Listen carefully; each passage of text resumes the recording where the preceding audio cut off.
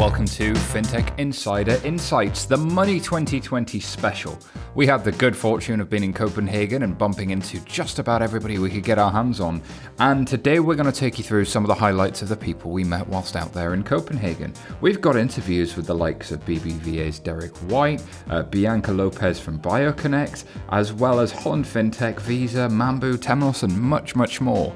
But without further ado, let's jump into the first interview with Derek White from BBVA.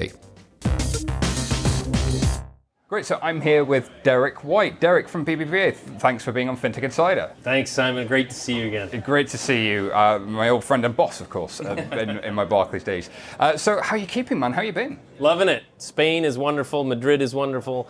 BBVA is an incredible company. And to be in a position in financial services right now, it's incredibly exciting to see the convergence, the blurring of lines between industries, the convergence of fintech with large tech and large banking, as well as the very human side of helping people solve their problems, which I think is one of the biggest things that's missing in the overall story in banking and financial services today is so much about helping people solve their problems. It's so true, and with your role being like really obsessed with customer experience and thinking about what does the outcome look like for the customer, can you give me some examples of where you've been able to solve some of those problems that weren't solved before?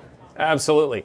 I'll give you a consumer example. We can talk about small, medium enterprises, corporate banking as well. But one of the things that we found is that customers don't just want help with traditional financial products. They're expecting and opening doors for banks, traditional banks and organizations, to move upstream in the customer relationship. It goes back to that blurring of lines relationship that we see between the retailers, the marketplaces, and others. And what we're finding, for example, BBVA Valora in Spain. We were able to take open market data through open APIs, look at what customers really want to know. They don't want a mortgage, right? And others have tried this in the past. But what we did was access open data in the marketplace, really provide the customer answers to problems that they wanted earlier and further upstream by saying, what's my property actually worth today? What could I really afford? What are other people paying for those properties in the marketplace? What's the value of the property I'm looking for and the delta between what I can actually afford? Help them solve that problem, and then provide the financial product to them at the end. So it's a difference between trying to push financial product right up front and is the only thing you do versus thinking about the entirety of like a human journey, like what is my need? Our co-founder Jason often talks about open banking isn't about banking and it's not about technology, it's about these end-to-end journeys and really thinking through, right, so where does somebody start thinking about buying a house? What are the problems they're trying to solve? Absolutely. You know, so much of the last couple of years we've talked about the world shifting from closed systems to open systems, closed marketplaces, closed intellectual property, open marketplaces, open networks, right? So much of what you've done looking at the blockchain is one of the greatest examples of that. And we see that absolutely manifesting in the customer relationship as well, right? Customers have historically had almost one-to-one relationships with any institution or organization, and that ties through to their banking relationship. But what we're finding as well is that customers are wanting more of that open relationship with their institution. They want to trust someone to help them with their money. They're willing to open up more of their life, to share their data, to share their experiences, and are just waiting for someone to help them with things other than financial services and products. And I think there's something nice about the humility and the option to give to a customer that, hey, you can have your data from us somewhere else, and you can take the data from somewhere else and give it to us. And that two-way street is really nice. That it's not just, you have to use our products in our channels all the time, but actually when you open that up, it becomes a lot clearer. Absolutely, and that's exactly why we've created Open Platform. Our Open Platform, live first in Spain. We've got some trials in Turkey and in the United States as well. But we have 8 APIs that we've opened up that are allowing customers to not just access anonymized data, so the companies can actually, you know, as we move from the consumer into the company side of things, we're allowing companies to actually access data, the very rich market level data and micro market data to help them target customers in a way that we're able to package up where customers are spending, what they're doing, and help businesses help their customers in other ways. In additionally, we want to be very neutral on the products that we offer to our customers. So we're opening up our products and services to provide our customers the best solutions. And what's beautiful about it is that it requires us to up our game. Because we've got to make sure that we're providing our customers the best products and services available out there. Just like our mobile banking application has been rated the best in Europe. But that's a mobile banking application. What we're also seeing is in our open banking platform, our customers are developers. And a bank looking and understanding that the developer is the customer and that the developer can create products and solutions that we haven't even dreamed of, we're very comfortable with that. And we love that. I love that idea of the developer as the customer, or the business to developer business model. Like, I don't know that many people I've spoken to in the industry have really gotten how important the creators of tomorrow are going to be. Because they're developers, they're sitting in a garage somewhere and they could build the next Facebook, the next Uber, the next big thing. And do they love your APIs? Do they really experience it? And for that to challenge the organization is something that you guys now find yourselves on the front line of. What have you found have been the challenges to that, and how do you think about overcoming them, like to really help developers on that journey? Well, the great thing is that everybody knows what an API is now, or at least they know those three letters that are an API. The question is, do they understand a one-legged, two-legged, three-legged API, and what's the business model around a two-legged versus a three-legged API, and how do you create solutions that can actually help customers in that way? That's an education in the organization. It's also an education in the marketplace as to what services we are going to expose in a way that allows businesses or developers to create businesses and extensions of financial services into and connecting into these blurred lines of other industries. Very cool. So where can people find out more about the Open Platform? Openplatform.com. We've got a website today that customers can be able to come and visit bbva.com and learn about Open Platform.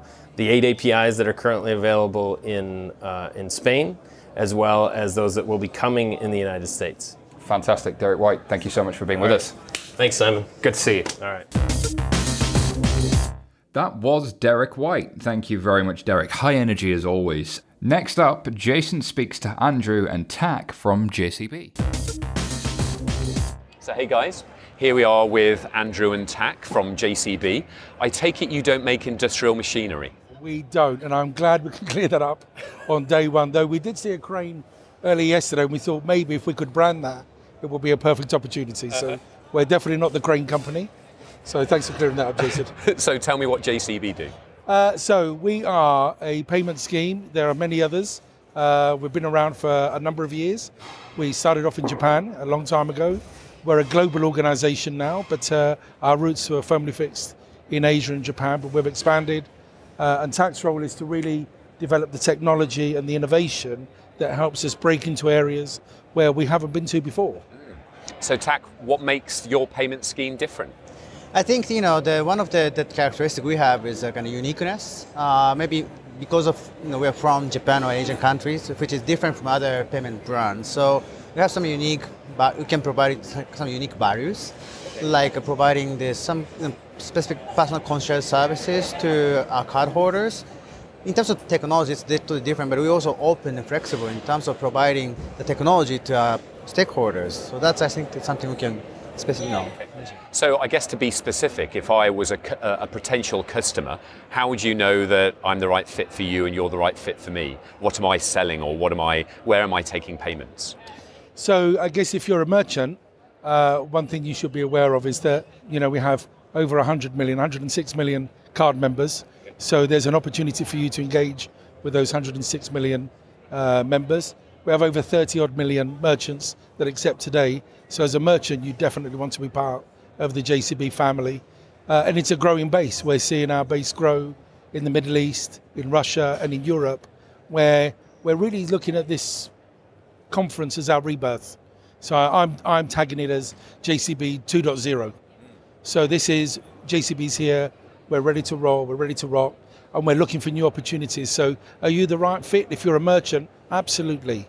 Because we know our card holders and members will travel, they spend well whilst they travel, and they're very loyal. We have card members who have been with us 30, 40 years, and we're hoping to increase that base as well.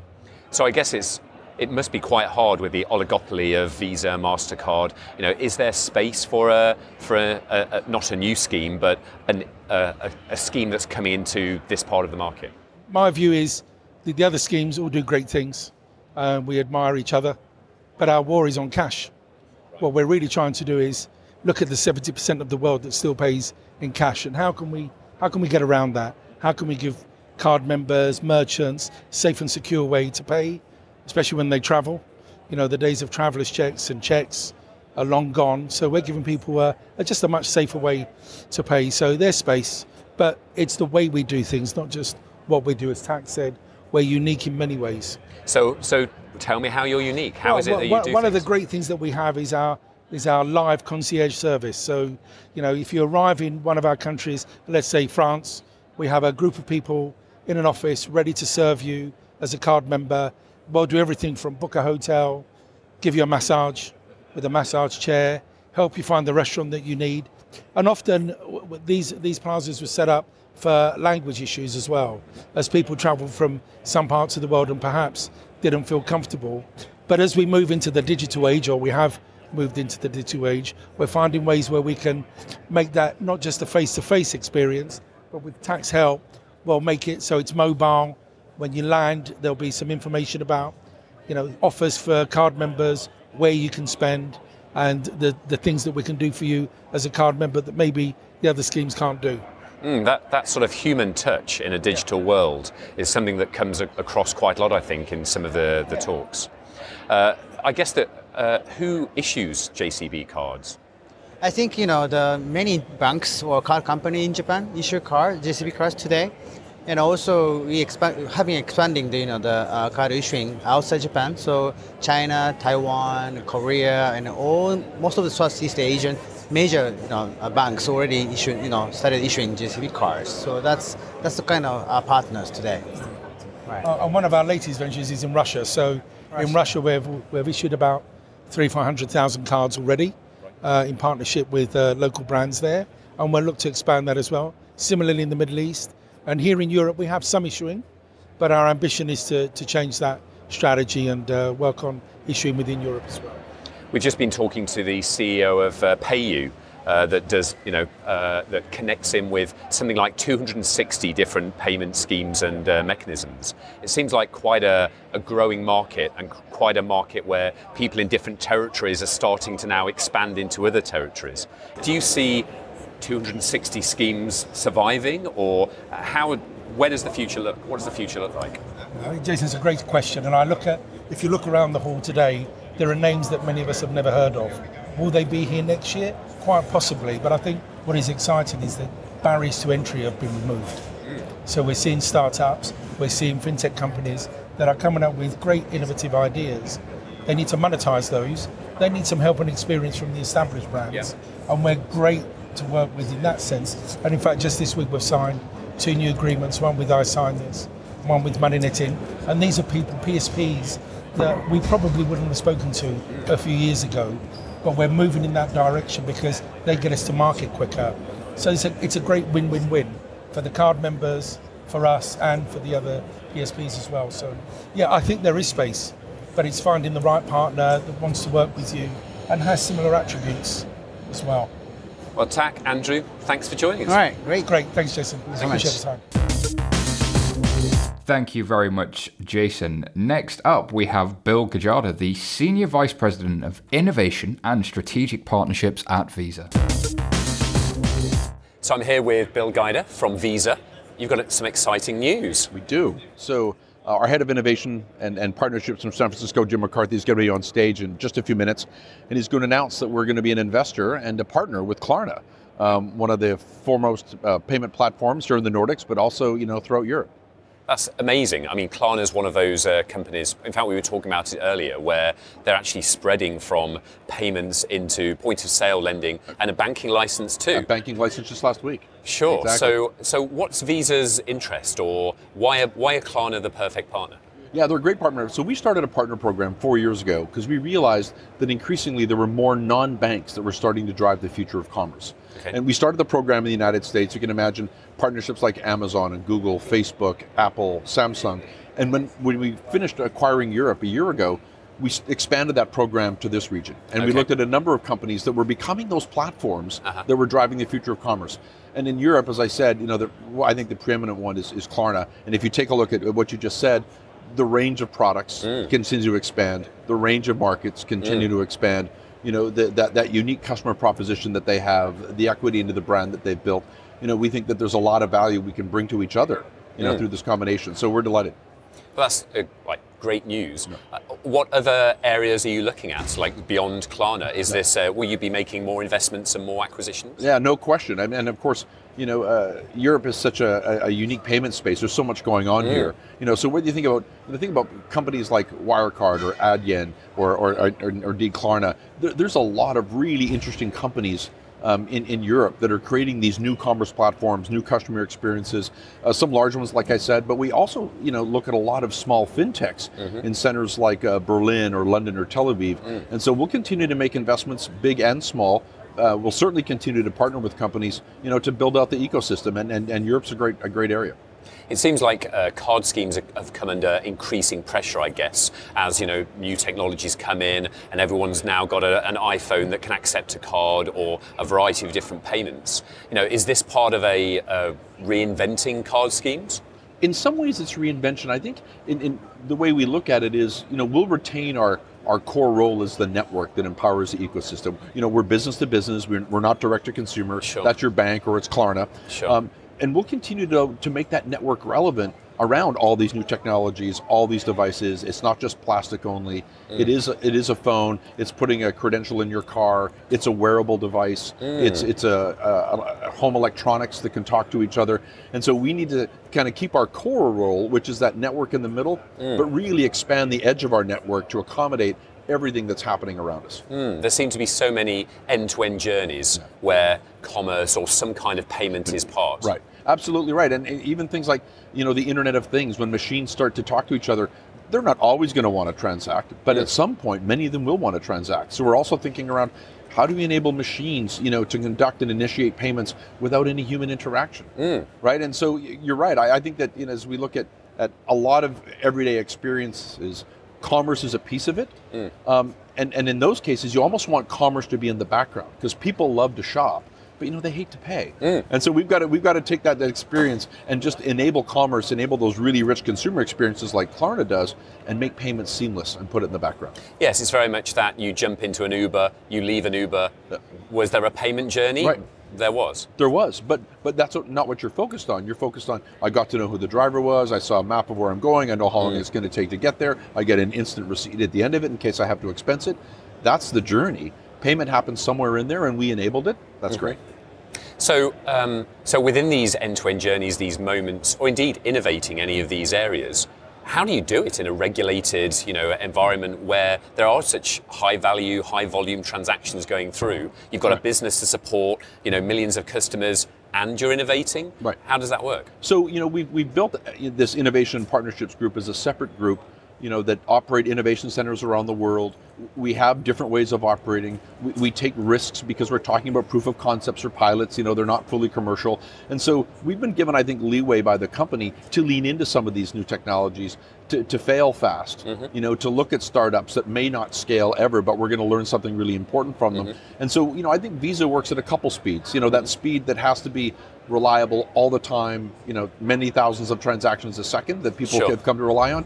And a different speed where we're leaning into some technologies, taking some more risks to learn about them, and over time get them to scale.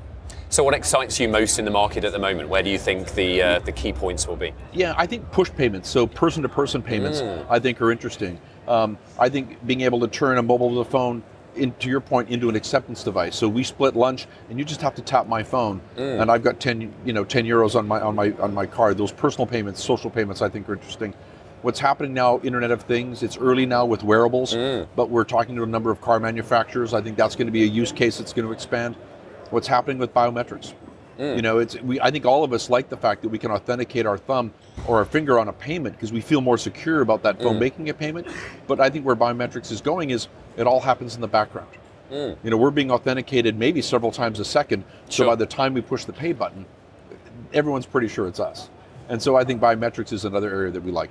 So do you think across Internet of Things, across biometrics, device, car, there'll be a sort of standardized API set? There absolutely has to be. For anything to get to scale, there's got to be rules of the road, standards, certification. So if a car implements a Visa token or a Visa credential a certain way, they need to know that Visa is going to make that transaction work, that, you know, that it's certified, that it's not a dead end in terms of the technology they invest in.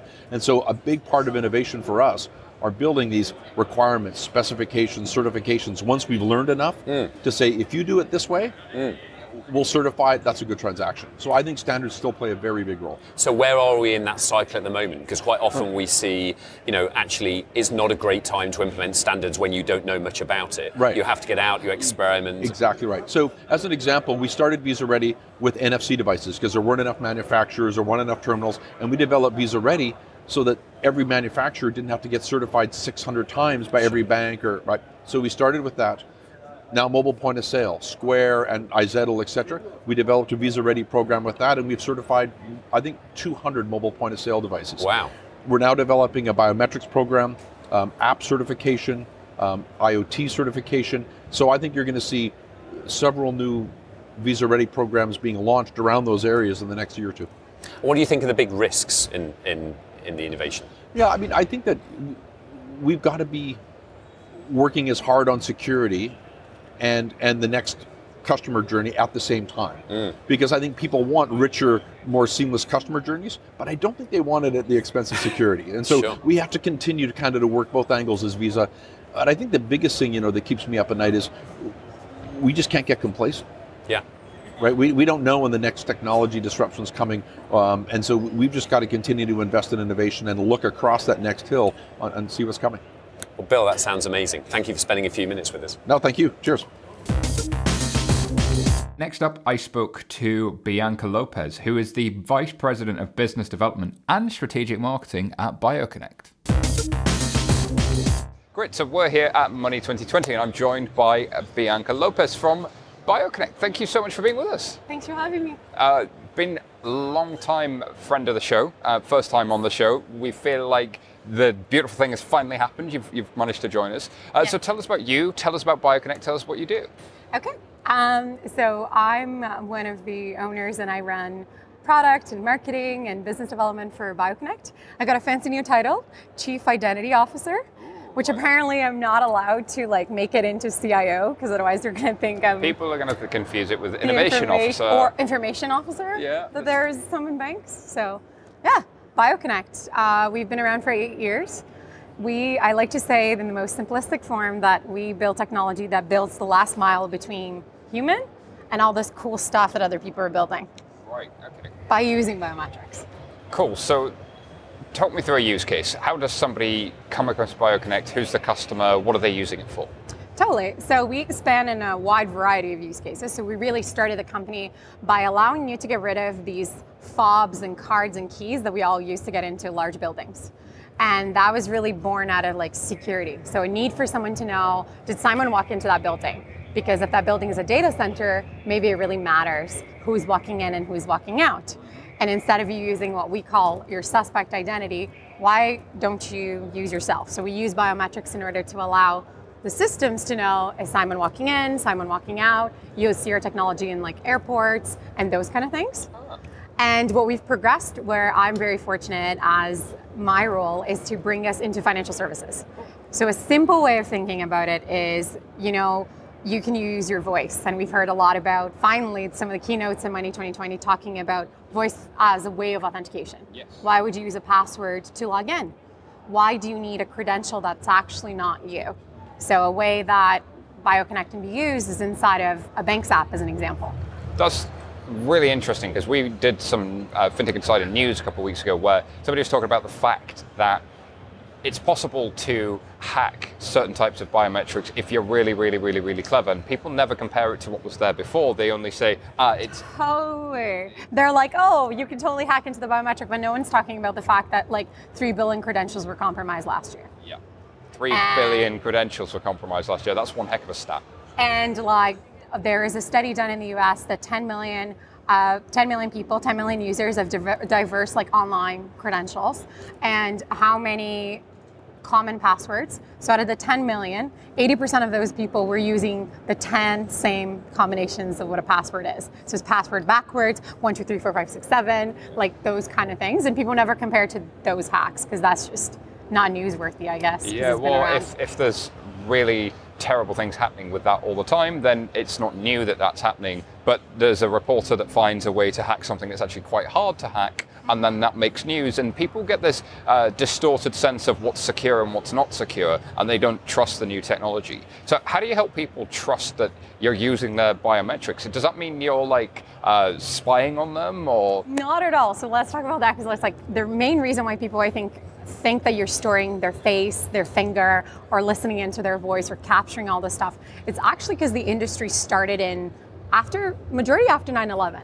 The US government poured a ton of money into the market and said, I need to figure it out who's boarding my planes and turning them into killing machines.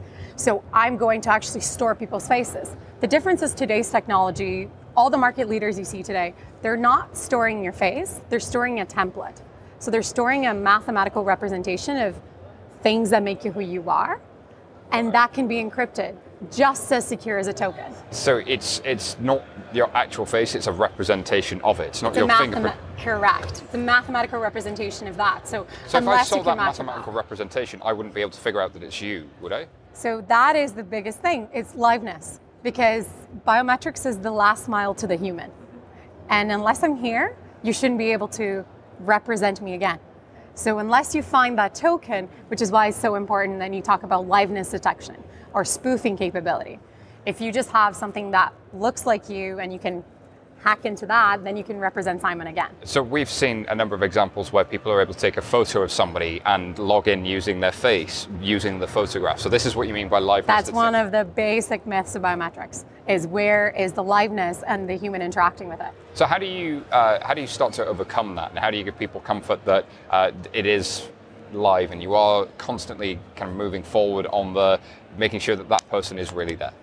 So from a market perspective, education, it's a massive problem that we all have in the industry. Is like, because it's has been such a private industry, it started in governments, like people don't talk about it. So when they don't know, it's like cryptocurrency or blockchain. When they don't know, they're like, oh, this creepy thing over here, I don't really understand. So I think a lot of the times that we spend at BioConnect is trying to educate the market and go, here's the good, here's the bad, here's the ugly, here's the truth.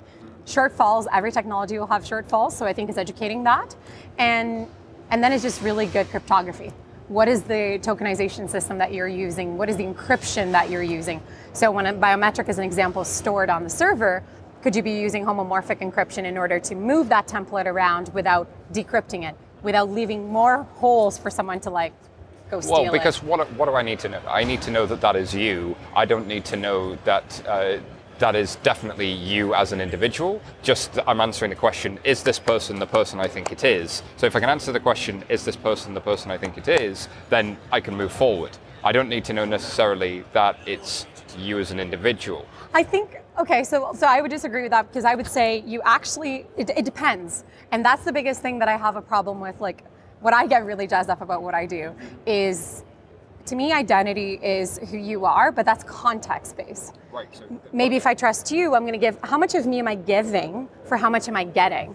Okay, so it's not static, right? It's like an attribute thing. So do I need to know that you're over 21 so you can buy alcohol? Yes, I do. Do I need to know your exact date of birth? Maybe not. Maybe not. But today what people don't understand is that they think, oh, biometrics, my whole privacy is gone.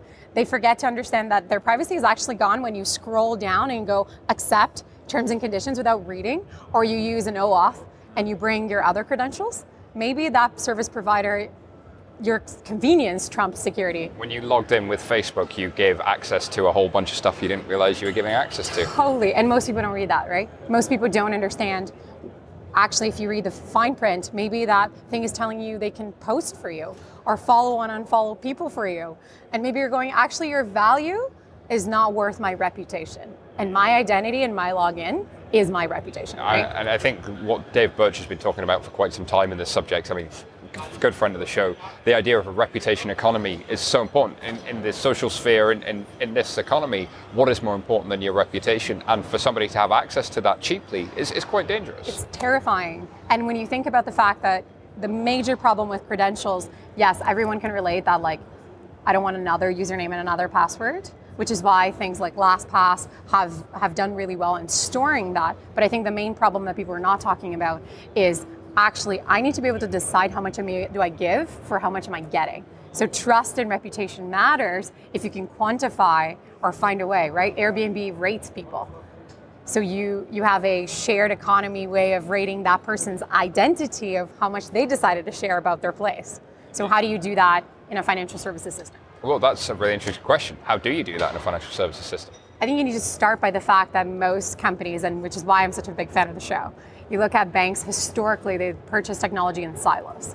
They've bought some SVP over here, bought a CRM solution or an IAM solution, and then someone else bought another one over here. And now they're trying to make sense of this. So when you look at under the hood, I often say this, when you look under the hood, the average bank will have 7 to 14 credentials for you, because you're Simon that bought a mortgage, but maybe you're Simon that owns a business that then has a line of credit that actually lives in capital markets. So there's a person, a person, a person. So I think the way none of these are connected. They all exist in paper. The kind of holy grail of this whole thing has been, we want the single customer view. And the amount of financial services organizations that have tried to get that without a unique identifier to that individual. And yet, the thing that always bothered me is I continue to be me throughout this whole experience. You don't know who I am the entire time, but I'm still me. Yeah, I'm still me. And I can probably prove that. Yeah, you can probably prove that. And the fact that my Instagram has a better recommendation engine than my private banker, who's technically who I've trusted with my money. So I often say to people, it's like, the only way I think banks are ever going to get to that is understanding that they've historically been what? The discretionary money manager. So if identity could be that. I think there's something about the idea that banks were built as these big buildings, built out of marble and granite. They protected your stuff that was really valuable. In this day and age, what's more valuable than your digital identity? But then to do that, you don't build big buildings out of marble and granite, and you don't store things in traditional ways, and you don't do it all with terms and conditions. You do it in a very new way. So, in a very open way. So I think the thing that bugs me even more, other than their technologies being in silos and them not actually being able to do identity, is the fact that a lot of banks will pride themselves in saying, I'm advice driven. So I often ask them, if identity and data is currency, what's the advice you're giving your clients? Very fair question. So how do banks overcome this stuff? How do they get from being siloed, from not being able to do single customer view? What's the first step?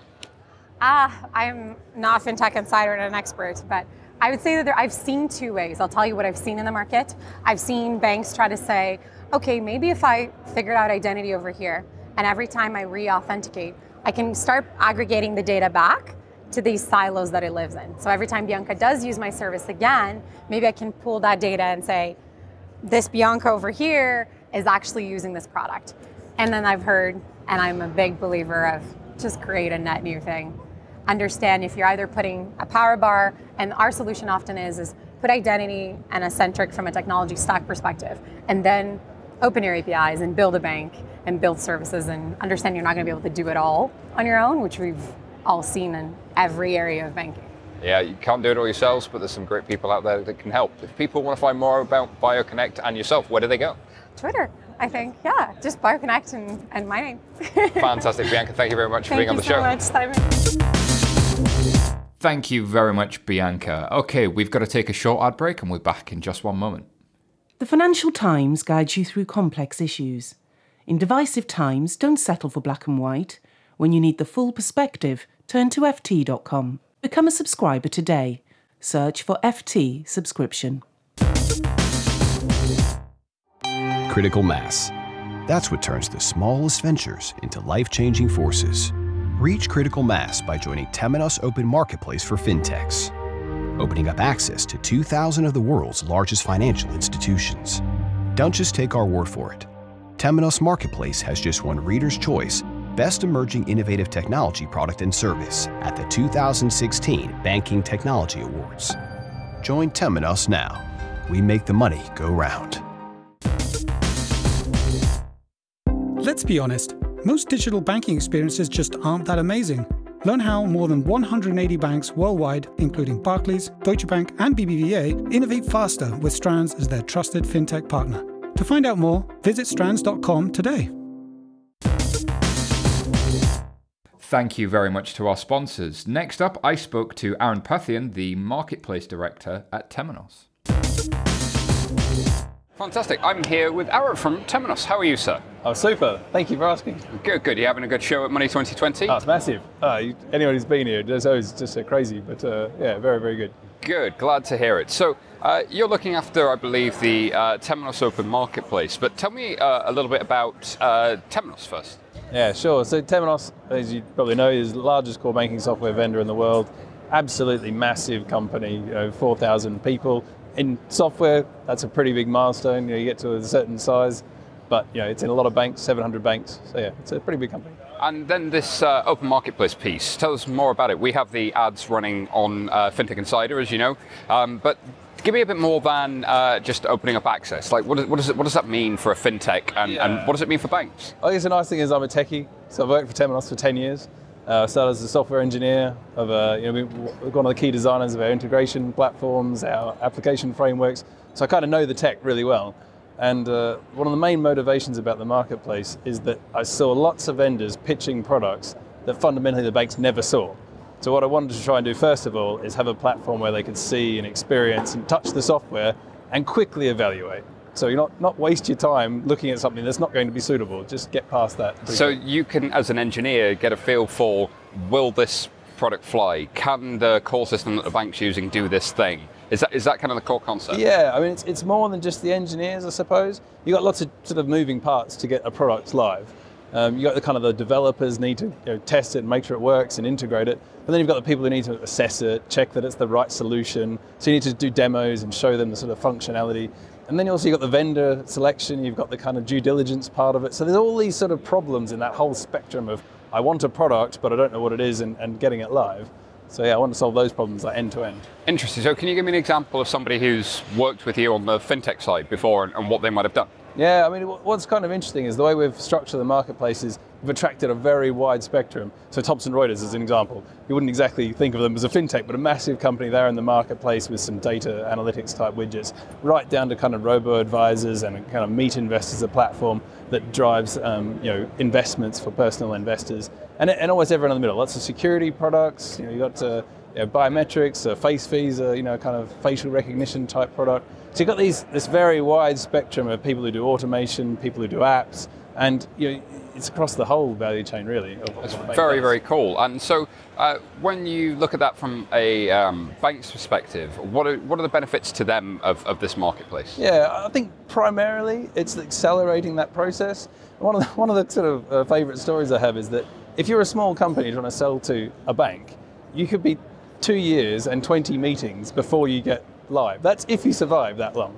And for a bank, it's exactly the same problem. They don't want to wait 2 years to get a solution implemented. So they want to accelerate that whole process and they want to get through the... So it's almost like a sandbox for people to see what could integrate into this core system and how might it look and how might it work, to give people confidence that this is a good idea, bad idea. And it maybe even allows people to disqualify things that they hadn't thought of, or that they did think was good, but turns out to be not that good. Absolutely. In fact, I think that's probably one of the most valuable parts, iterate fast. And it's interesting you say the sandbox. We hear about the regulatory sandboxes, in the UK and Singapore and lots of other locations now starting to offer these sandboxes. That's how we start working with the providers. We give them a sandbox, here's our system, integrate with it. And in the early days, we thought that was purely for the providers to integrate. As it turns out, the banks want that too, to see it and touch it and get hands-on in a completely non-production way, just to do the assessment and do it faster. So what's been the biggest challenge so far? Has it been getting people to just look at it? Has it been getting people on the platform? Has it been maybe getting from that next step after the platform? Where do you see the challenge and where do you see growth of the platform coming from? Yeah, I mean, I think the way you describe it, all platform challenges. Basically, every platform challenge is the challenge that we've had. And it's nice to have been there probably before platforms were cool. We're only pretty young, but 2 years in the game already gives us a little jump on establishing the platform. And in the early days, we thought Well, you need to attract both sides. So we thought we could attract the banks, but we didn't know whether we could attract the fintechs. In our very first conference, there were 150 fintechs wanting to join the marketplace. Right, that's not a problem so much, but now actually speaking to the banks, starting to work with them, you're trying to solve that next problem. Because although we have the relationships, we don't necessarily have the relationships with the people who assess software. And so building up both those sides, now starting to make it work, it's been a good challenge. It's going deeper into the organization and helping them understand that, hey, you don't have to go through a multi-year product cycle to get something live that a customer might not want. You can test something for a lot less upfront cost. And not doing failure is a great business case. Yeah, exactly. I think that makes complete sense. So, Aaron, where can people find out more about Temenos and the open marketplace? So it's quite simple, marketplace.temenos.com. You can see all the products listed from 45 companies at the moment, adding about 2 a week at the moment. So keep checking back. Temenos.com, the source of what Temenos, who Temenos is and what we do. But definitely you can go on there and get fulfillment. You can see these products, you can see demos, you can apply for trials. You can. So you heard it. Go round to the website and make money. Totally. Cool. Thank you. Thanks very much. Thank you. Thank you very much, Aaron. That is indeed what makes the money go round, it seems. Next up, we have Eugene Dankilis, the CEO and co-founder at Mambu, the core banking provider. Very interesting one. Take it away. Fantastic. So I'm here at Money 2020 with Eugene from Mambu. Eugene, how are you, sir? Doing good, thanks. Yeah, having a good show so far? Not too bad, yeah. Thanks Good. So tell us, what is Mambu?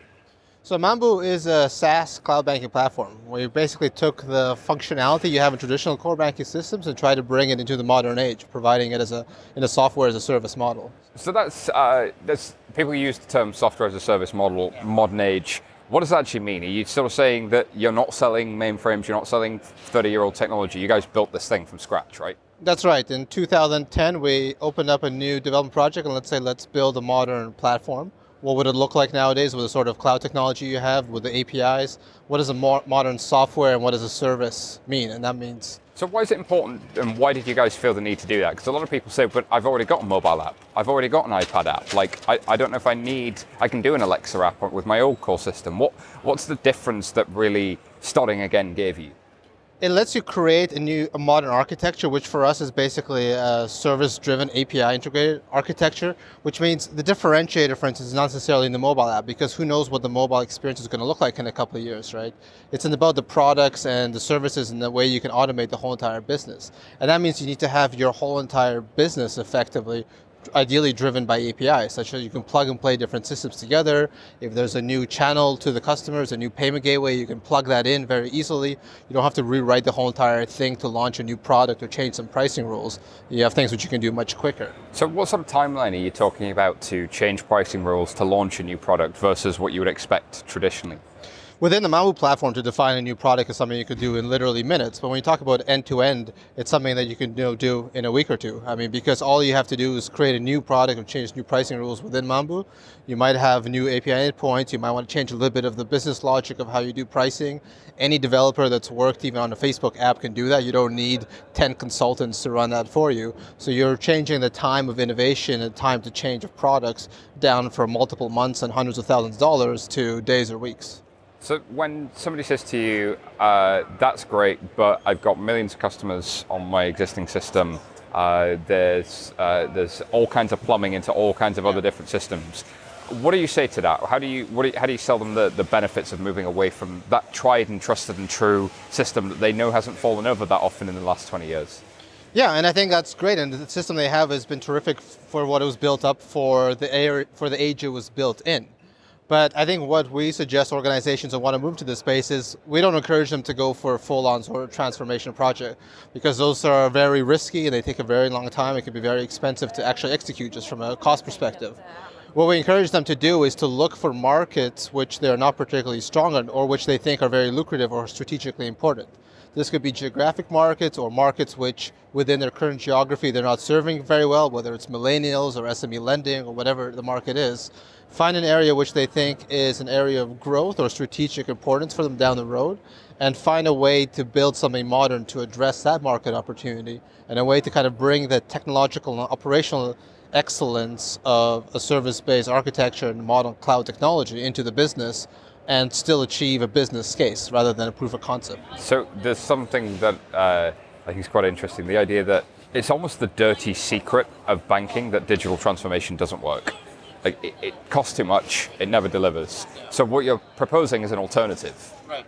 And I guess that alternative could stand up on its own business case because it's, I guess, what your economics are different because you're cloud native and you're really looking at it scales with the number of users. Like, what's the difference with doing it the way you suggest from an economic perspective and a risk perspective versus doing it the old-fashioned way? Well, I think with the old-fashioned way, you know that before you even get off of the gates, so you're already going to be at a back heel to any other either fintech or bank that builds on a modern architecture, because they'll be moving in the market months faster than you are. Every time you think of a new product or you want to change your value proposition or your customer experience, you're going to be spending 6-12 months doing that. Everyone else can be able to do that, doing it much faster. So taking that sort of approach already basically means you're not actually looking to the future, you're not looking at who you're going to be your relevant competitors in the next couple of years. You're looking at who were the competitors in the past. So right away, you're kind of already on the back heel, basically. Yeah, if you're looking towards the past, you'll achieve the results from the past. If you're looking into the future, you can do new things with flexible architectures. So can you give me some examples of where you guys have done this before and where it succeeded? Yeah, sure. I wish I could name a few names, but hopefully we'll do that by the end of the year. But for instance, we're working with a very large telco, for instance, right now, that's had a very large customer base, almost 50 million subscribers, and they wanted to launch financial products for there. Started a new banking subsidiary effectively and looking at lending and deposit products. We have another tier 1 bank here in Europe that, again, saw an opportunity in SME lending in Europe, which they were not really addressing very well, and they built an online first, mostly automated lending business focused entirely on SME. Running as a completely separate subsidiary, team is completely independent from the rest of the bank, operations are independent, and the technology they use is obviously independent as well, using us as a platform.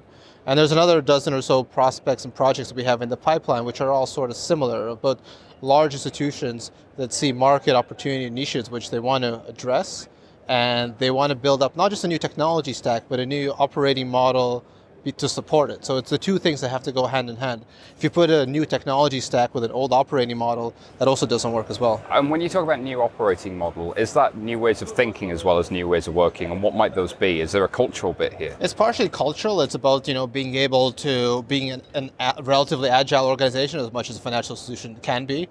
About how you're thinking about your products, your customers. It's about the processes. Also, what things are you automating? What is manual? Some things should be manual, but what should that be? So you're redesigning some of the processes and the workflows, and you're looking for technology where it can help you do that, do the low value stuff quicker and cheaper, and where you then focus your people resources on the things that really differentiates the market, the customer experience, the pricing, the credit scoring, the branding, other elements, and you're trying to create an organization and process that supports those things and doesn't put tons of resources on the stuff that doesn't add any value, like mainframes and so forth. Yeah. Banks and I guess a lot of consumer-facing big companies talk about this idea of fulfillment, these sort of almost industrial machine-like factory line processes in which they serve a customer. The customer comes into a physical location and then they are given this and then they take some paper from this physical location. And we've taken those and we've changed them. Are you saying that actually there's a chance to reimagine that now? And are you seeing people do that? I think they are, yeah. The benefit and the disadvantage of Mambu is the fact that they can do so much with the platform and the APIs. And in some sense, there's some things we don't get to see in the project as well because they're innovating so much on top of it without ever really having to get us particularly involved in it. But what they're usually starting off is starting off what is the customer journey look like? What should it look like from the customer? And then finding different services, whether it's people or technology, to support them. So if the customer journey is the fact that he's a small business that needs a revolving credit loan to support his objectives for the next 12 months, and the loan's going to be between this amount, then how will he want to acquire that loan? What should his experience look like? Where do we as a bank need data from him? And what's the easiest way for him to provide that data for us? And you kind of define the journey from the customer's perspective, and you look again for people and technology to support the journey as much as you can, rather than starting with these are my departments and he's got to go through these funnels to get to the end of the maze. It's just a different approach. Eugene, where can people find out more about Mambu? just visit us on our website, mambu.com. Thank you very much for being on FinTech Insider. Yeah, thanks very much. Thank you. A great interview, I'm sure you'll agree. Coming up, the penultimate interview with Don Giselle from Holland FinTech. Fantastic. So now I have the opportunity to sit down with Don Giselle. I'm probably completely killing your second name there, so... but that's all right. That's quite a tough one. Well, everything is tough for me, I'll be honest with you. But and you're the leader of Holland FinTech. So obviously, FinTech in Holland is pretty hot, right? We've got some pretty impressive companies coming out based in Amsterdam and broader into helping banks in The Hague and various different places. So Amsterdam's been hot. But what have you seen at the event so far in Money 2020 that you've really liked? So what I really like is actually that I see so many of those promising startups of a couple of years back. You see them actually progressing and actually becoming more of the more serious sponsors around this event. Yeah. So I think the progress there, I'm not sure if it's just also for show, but if they're actually making progress, it looks like it. Especially I think the neobanks are doing quite a good job. And the interesting thing I think is that basically what I really find very funny is that I think 1 year ago, I think we had a better idea on what PSD2 was actually going to bring us than we do now, as we're getting closer to the implementation, but actually much more fog around the topic and the RTS. So I think and it's a lot of fun to actually figure that out and see how people are struggling with that. While at the same time, it's of course also a big opportunity for a lot of organizations. Yeah, I love the speculation around PSD2. Everybody gets very excited and then very nervous, and then there's this sort of collection of fear kind of coming, isn't there? I think particularly from the banks, but there's lots of people here who are seeing it as a massive opportunity, though. So, but I think it is. But you need to get it out of the compliance department. Otherwise, it will keep just being approached from fear perspective. Indeed. So I guess the big news, obviously other than all the company announcements that have been happening here at Money 2020 is obviously next year it's going to be over in Amsterdam. Which exactly. I say to everybody is like literally if I could convince my wife to move anywhere, it would be to Amsterdam. Like Schiphol Airport, but just beautiful place to be. So how did it come around that Money 2020 is going to Amsterdam then? So I think if you actually look into, so you see that basically it's becoming too big for the venue that it currently has. Yep. You see that sort of infrastructurally Copenhagen is struggling with this size of event. Yeah. And so basically if you scavenge around Europe, then I think you just find a couple of places where you could actually fit in a 10,000 people kind of event.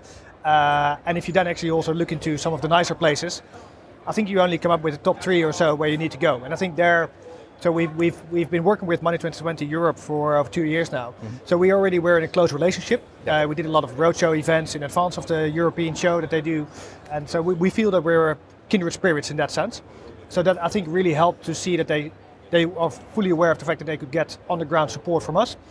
And we saw that the venue, RAI, really worked with them. The city of Amsterdam was putting up support, not financially, but open to basically, move everything that they can to facilitate such an event. Yeah. And I think also some of the Dutch financial services stakeholders, like for example Rabobank or UL or 5 Degrees, are the ones that said, we'll be supporting you as well when you come over. Great. And I think basically having some sites into sponsorships for next year and thereafter is probably going to has helped a lot as well. Fantastic. Well, Amsterdam, like I say, is always one of my favorites. So Money 2020, 2018, see you in Amsterdam. It will be great, I think. So I think that the nightlife of Amsterdam is going to be also quite refreshing addition to Money 2020. Yeah, there's always that day 2 lag for people, but I imagine day 2 in Amsterdam is going to be a little bit harder than just it would be in Copenhagen. Definitely, so. We need much more coffee, I believe, and probably a bit less attendance in the very early sessions. Indeed. All right, well, thanks for joining us, Don, and look forward to seeing you in Amsterdam. Look forward to see you there. Thank you. And our last interview today is with Lav Odorovic, the co-founder and CEO at SME bank Penta.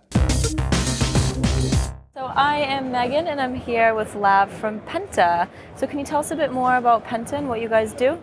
Yeah, hi Megan, very nice to speak to you. So at Penta we're creating a digital business bank. So we are aiming to provide really the product that high-tech users have been waiting for so long. Guys like us. So it's a digital business bank. And what we do, let's say, differently than everyone else is we do not want to reinvent the wheel. So all the great solutions that are already there, we integrate, and many of those are fintech champions that our customers are already using. So we're now finally giving them the chance to actually have everything integrated in one place and really remove the friction and go forward. Nice. And you guys are based in Berlin, so will it just be available in Germany or? Yeah, so we're starting in Berlin, and from the day one, even people or companies outside of Germany could use it across Europe. However, we will focus on Germany per se in the first, let's say, 6 to 12 months. But afterwards, we have plans to go outside of the borders and actually serve high-tech companies across the continent. Cool. Yeah, I've heard it's an absolute nightmare to be like a freelancer, an SME in Berlin, just with all the tax and everything, and it just seems like they're really underserved. Exactly. It's not really the best thing to be or do. Even opening a bank account is a nightmare. We just to give you a small example, we were part of Startup Bootcamp last year in London, and we wanted to open a bank account for Penta. We had so much trouble. We've tried with 8 banks, and it took us 12 weeks, and we failed in the end. So for us, it was easier to actually build a bank than open a bank account. So this is many people are actually going through these problems, and we're going to do something about this. Cool, great. And at Money 2020, you guys were part of the startup pitch, right? Yes. Can you tell me a bit more about that? Yeah, so 15 startups pitched. They were chosen among many, as we hear, and they were really cool.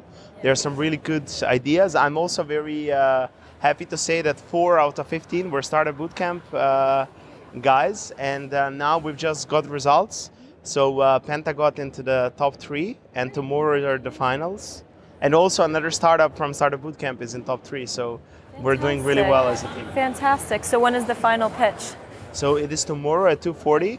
There will be a live stream at a keynote, so there's going to be 5,000-6,000 people hopefully watching this. And how are you feeling about it? Yeah, I'm feeling really good. It's really nice. Cool. And how's your experience been? Is this your first Money 2020? Yes, this is our first. As much as I know, there was only one more previously in Europe, right, last year. By the time Penta was so young, and we had some other things to worry about. So really great to be here. So many great, nice people.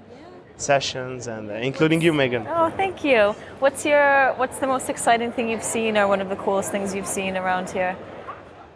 So let me see. There was a really good session on banking as a service from Solaris Bank, who are our partners as well, and also guys from Rails Bank. Some other guys speaking as well, but they were really interesting. And I don't know. This is probably the best thing I've heard so far, but so many different little small. Yeah, of course. Cool, thank you so much for speaking with me. Thank you, Megan, and it was a pleasure. Thank you very much, Lav. That's it for our Money 2020 Insights special in Copenhagen. But of course, if you want more from FinTech Insiders, you can go to fintechinsider.com. Please remember to leave us a review on iTunes, tell your friends, subscribe, and stay tuned for more. Thank you very much. Until next time.